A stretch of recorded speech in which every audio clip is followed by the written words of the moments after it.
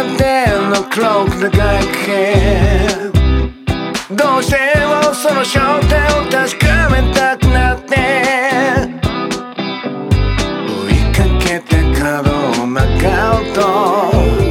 信じられない風景いるはずのないものが歩いてる頭の中が混乱したまま振り返ると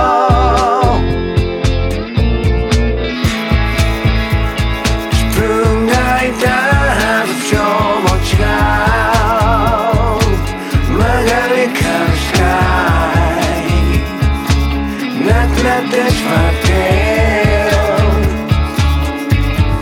ほんのわずか空いた隙間に着陸したまま寝をしてしまう昼のように明るいよ交差点のクローク長いけどうしてもその焦点を確かめた